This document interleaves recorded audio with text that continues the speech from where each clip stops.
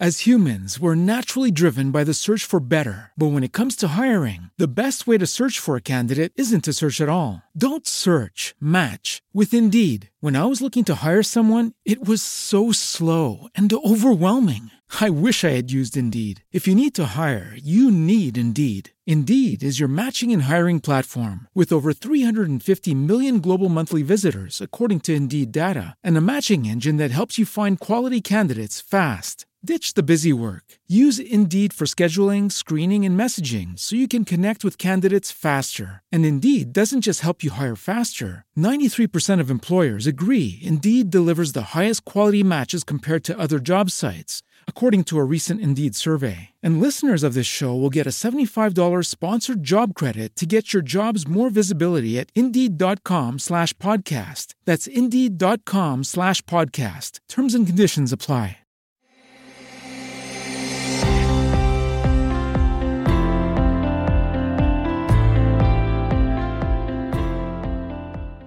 Welcome to Italian Innovators. Benvenuti. This is Luca Cottini, Associate Professor of Italian Studies at Villanova University. One of my favorite words in Italian is the word impresa. It means endeavor, adventure, feat, but also company and more broadly, entrepreneurship. Despite what we might assume, the core of an impresa, whether in sports or in business, does not lie in what we ultimately achieve, but in the initial drive, in a secret call to overcome our limit, discover ourselves in combat or dialogue with something other, and pursue the impossible, often in uncharted territory. If you think about it, business springs from the same urge to busy ourselves or risk an adventure, and from the same concomitant attitudes: accurate planning of the costs and means for the journey as a way to tame its perils, as well as a deep thirst to know ourselves and the world. In this joint effort to respond to our measurable needs and unmeasurable quest to make sense of our time, business then is as much a material obligation as a spiritual or intellectual necessity. That's all well and good, but you might say, and fairly so, that many endeavors or companies actually fail. So one could ask, why dare to begin an impresa? Why chase the unsafe out of our comfort zone? Why expose oneself to the risk of failure? As a way to respond to these questions, which lie at the core of entrepreneurial initiative, I will introduce you today to a legend of international alpinism, the Italian climber Walter Bonatti, active mountaineer in the 1950s and 60s and world explorer in his second career as a photojournalist. His experience will be our lens for observing business as a truly human activity, requiring, as in alpinism, a similar co-presence of discipline, preparation, respect for the unknown, and burning will to constantly triumph over frailty and aim at new heights. As an introduction to our chat, I want you to hear Bonatti himself talking about his mountaineering imprese. You can also refer impresa to entrepreneurship. Sono in molti a farsi questa domanda: chi ce lo fa fare? Lo giudicano questa nostra attività attraverso le nostre imprese appunto materiali, il lato materiale della scalata che io trovo sempre il meno espressivo, ignorando invece questa forza spirituale, questo desiderio, questa volontà di vivere intensamente che io penso sia alla base delle nostre scalate. Many people ask us this question: what makes you do it? They judge our activity only through the lens of our material conquests, the material aspect of the climb, which I always find to be the least expressive, ignoring this spiritual force, this drive, this will to live intensely, which is at the base of our climbs." End quote. Business or mountaineering is not primarily about money. Bonatti would not gain much from his activity, nor is it about recklessness for its own sake, but rather about a passionate drive to climb, to know, to live. This passion, of course, cannot be severed from the zeal, care, and calculated effort of the journey. Bonatti was one of the most trained, skilled, and expert mountain climbers in history. Now, his experience as a climber and explorer is certainly a testament to this creatively disciplined model of alpinism or entrepreneurship, revolving around the unity between the desire for knowledge and the rigorous training of skills as the means to achieve it. However, in his imprese, climbing or exploring finds its maturity only as an intellectual pursuit, as a cultural awareness of one's own relationship with history, the environment, and the understanding of what it means to be human. As Bonatti puts it, and I quote, "The value of a climb is the sum of three inseparable elements, all equally important: aesthetics, history, and ethics." End quote. Let's see now how this model unfolded throughout his career. So Bonatti was born in 1930 in Bergamo, but grew up in the countryside near the Po River, where he loved fantasizing about the wilderness in company with his favorite authors, Jack London, Herman Melville, and Ernest Hemingway. In the spring of 1945, the area became a crucial battlefield of war. The vision of this carnage would stir in Bonatti the first intuition of mountaineering. There were burned-out vehicles and bits of bodies strewn everywhere in the river and on land, he would later comment. I knew then that the river offered no escape, so I looked to its source and saw the mountains. In that moment, I decided that climbing was to be my life." End quote. After the war, he returned to Monza, near Milan, where his parents lived, and threw himself into gymnastics, developing strength and balance, as well as alpinism, after climbing the Grigna, a rocky mountain near Lecco, for the first time. In the beginning, mountain climbing was a form of escape from the harsh post-war reality or from his work in a steel mill. But as he started to take on increasingly daring challenges with limited financial means and equipment, it soon became something else. The climb of the north face of the Grand Jorasses in the Mont Blanc group rapidly made Bonatti known in Italy, and his 1951 ascent of the unclimbed east face of the Grand Capucin, considered the most difficult granite climb in the Mont Blanc massif and worldwide, firmly positioned him as a top climber. From this first major achievement to his last feat in 1965, the epic solo winter climb of the north face of the Matterhorn, his career would unfold in an irregular series of jaw-dropping successes, tragic failures, and proud comebacks. On the one hand, his insatiable drive to reach the summit and open new routes mirrors the entrepreneurial urge to get to the top and pursue untried paths. On the other hand, his humility in attempting the same project several times, or even abandoning it before the summit, is testament to the profound respect for the alterity of the mountain and the awareness of our limit, which is needed in every enterprise in order to avoid the risks of disillusionment or hubris. Now, Bonatti's mountaineering story starts from the Alps, with the 1952 opening of the first route on the Aiguille Noire de Petteret on Mont Blanc, and the 1953 first winter ascent of the legendary north face of the Cima Ovest di Lavaredo on the Dolomites. But Bonatti's fame would soon lead him to the Himalayas.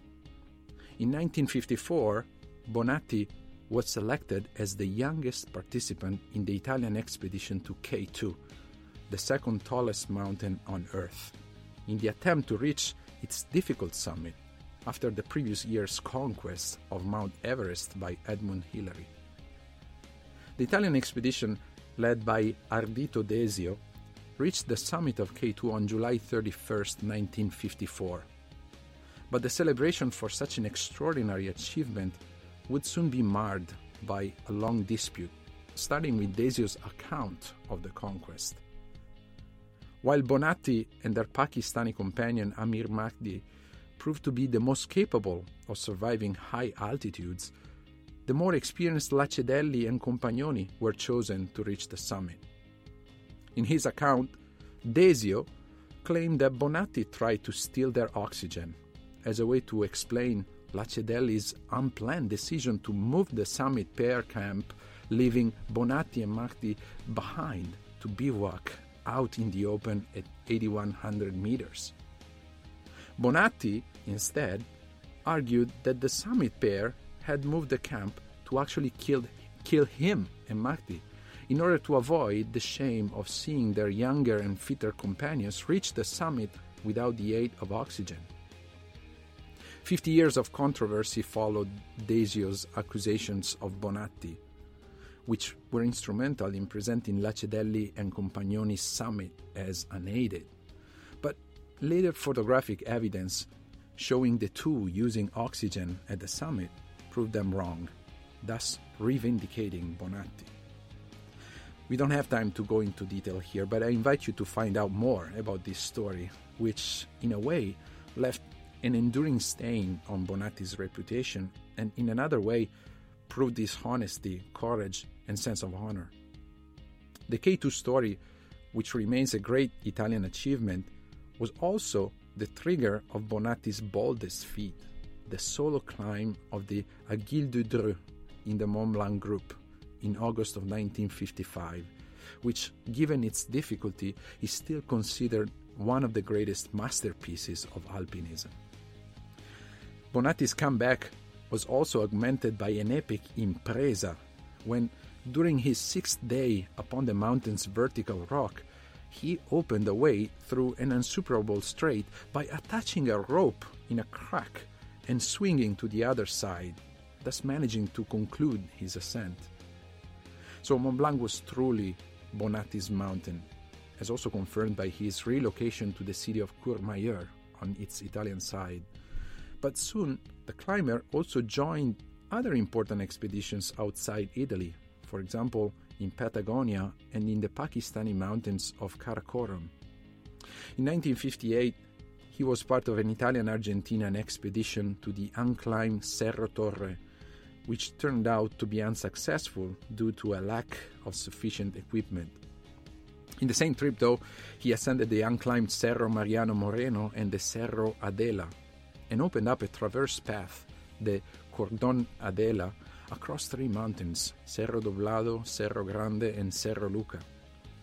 In the same year, Bonatti also joined an Italian expedition to the Pakistani Gasherbrum 4, summiting the 17th highest mountain on Earth, only 75 meters shy of 8,000 meters.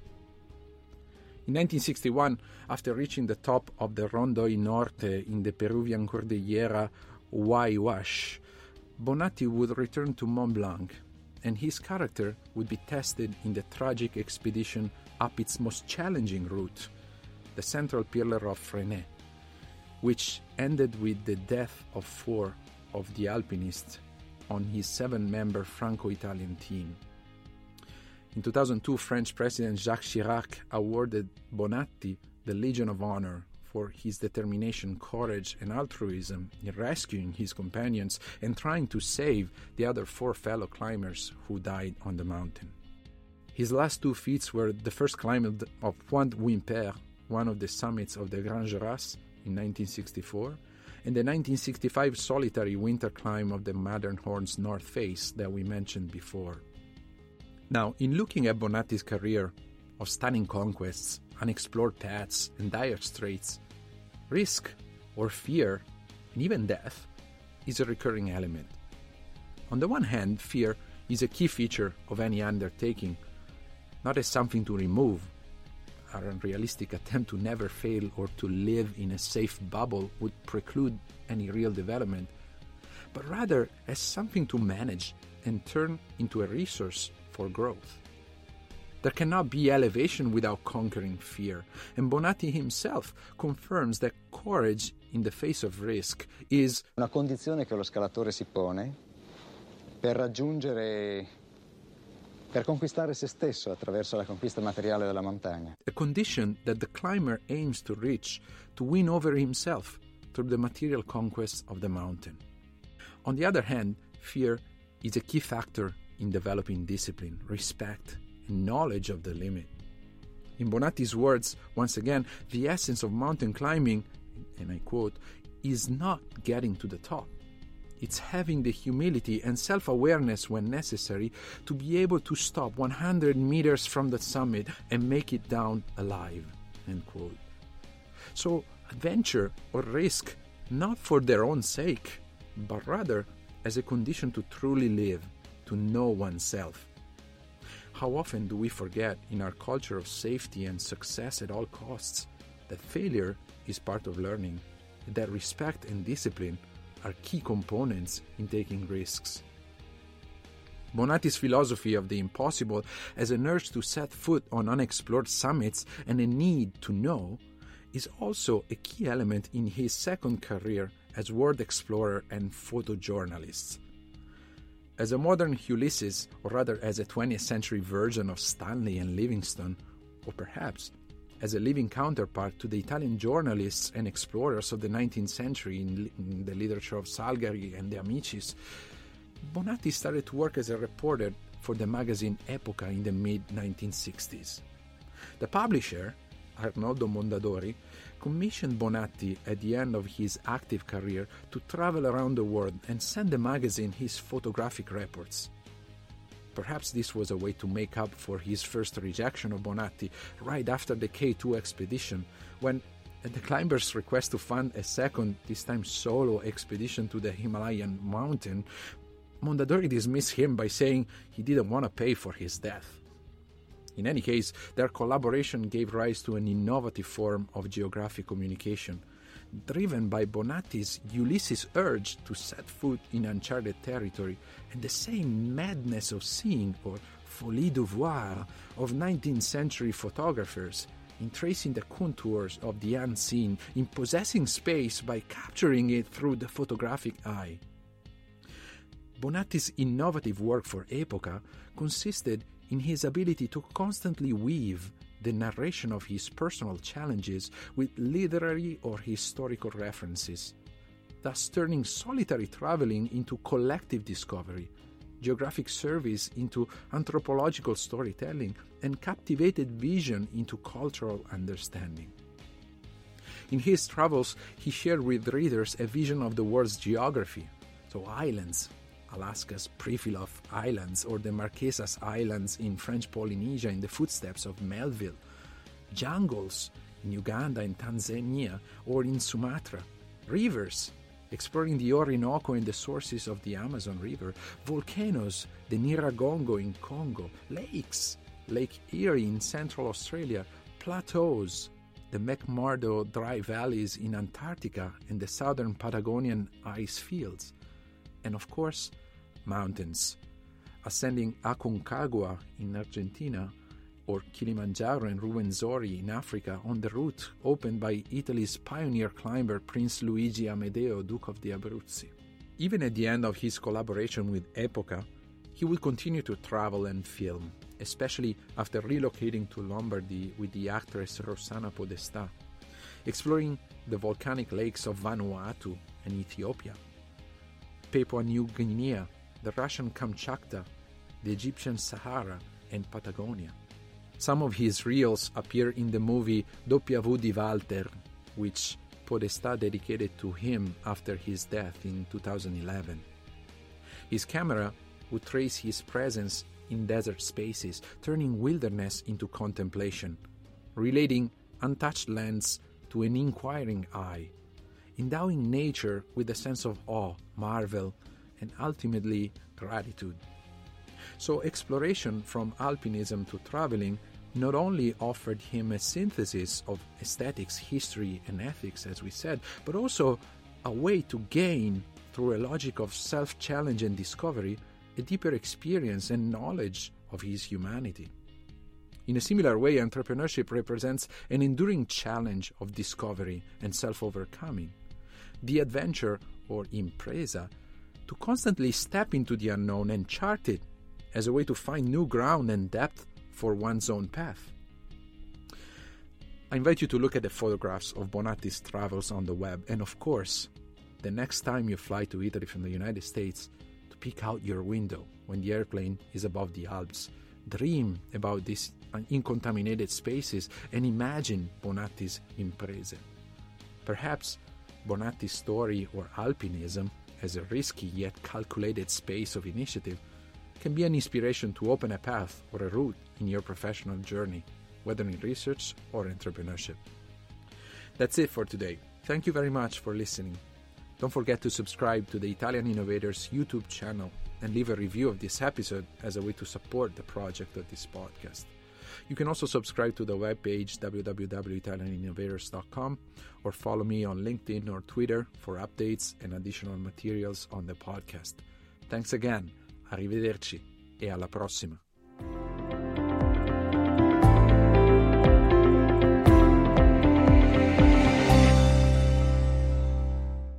With the Lucky Land Slots, you can get lucky just about anywhere. This is your captain speaking. We've got clear runway and the weather's fine, but we're just going to circle up here a while and get lucky. No, nothing like that. It's just these cash prizes add up quick. So I suggest you sit back, keep your tray table upright, and start getting lucky. Play for free at LuckyLandSlots.com. Are you feeling lucky? No purchase necessary. Void where prohibited by law. 18+ terms and conditions apply. See website for details.